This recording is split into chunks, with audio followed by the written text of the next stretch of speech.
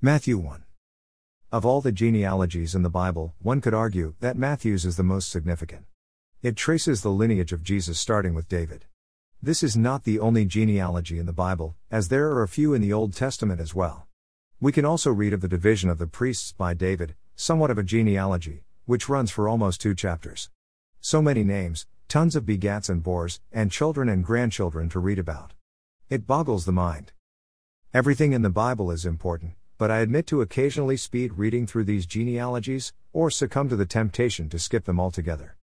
However, they are presented for a reason, and much more than simply to record the history of families. The genealogies are there to remind us that God has a plan for every life, and He is intensely concerned about each one of us, our daily life, even what transpires in the course of our day. There is nothing about us that is boring to God. God knows each one of us, not merely as a peoples, but as individuals. He knows our names, whom we marry, our families, our pain and sufferings. Every life is precious to God, none are a mistake. If we are on this earth, it is because we belong here. God placed us exactly where He wants us to be. Though we may not have the extensive genealogy of those in the Bible, we are important to God, and our names are written in His book of life. God knows each one of us, and loves us, and has a plan for each of our lives.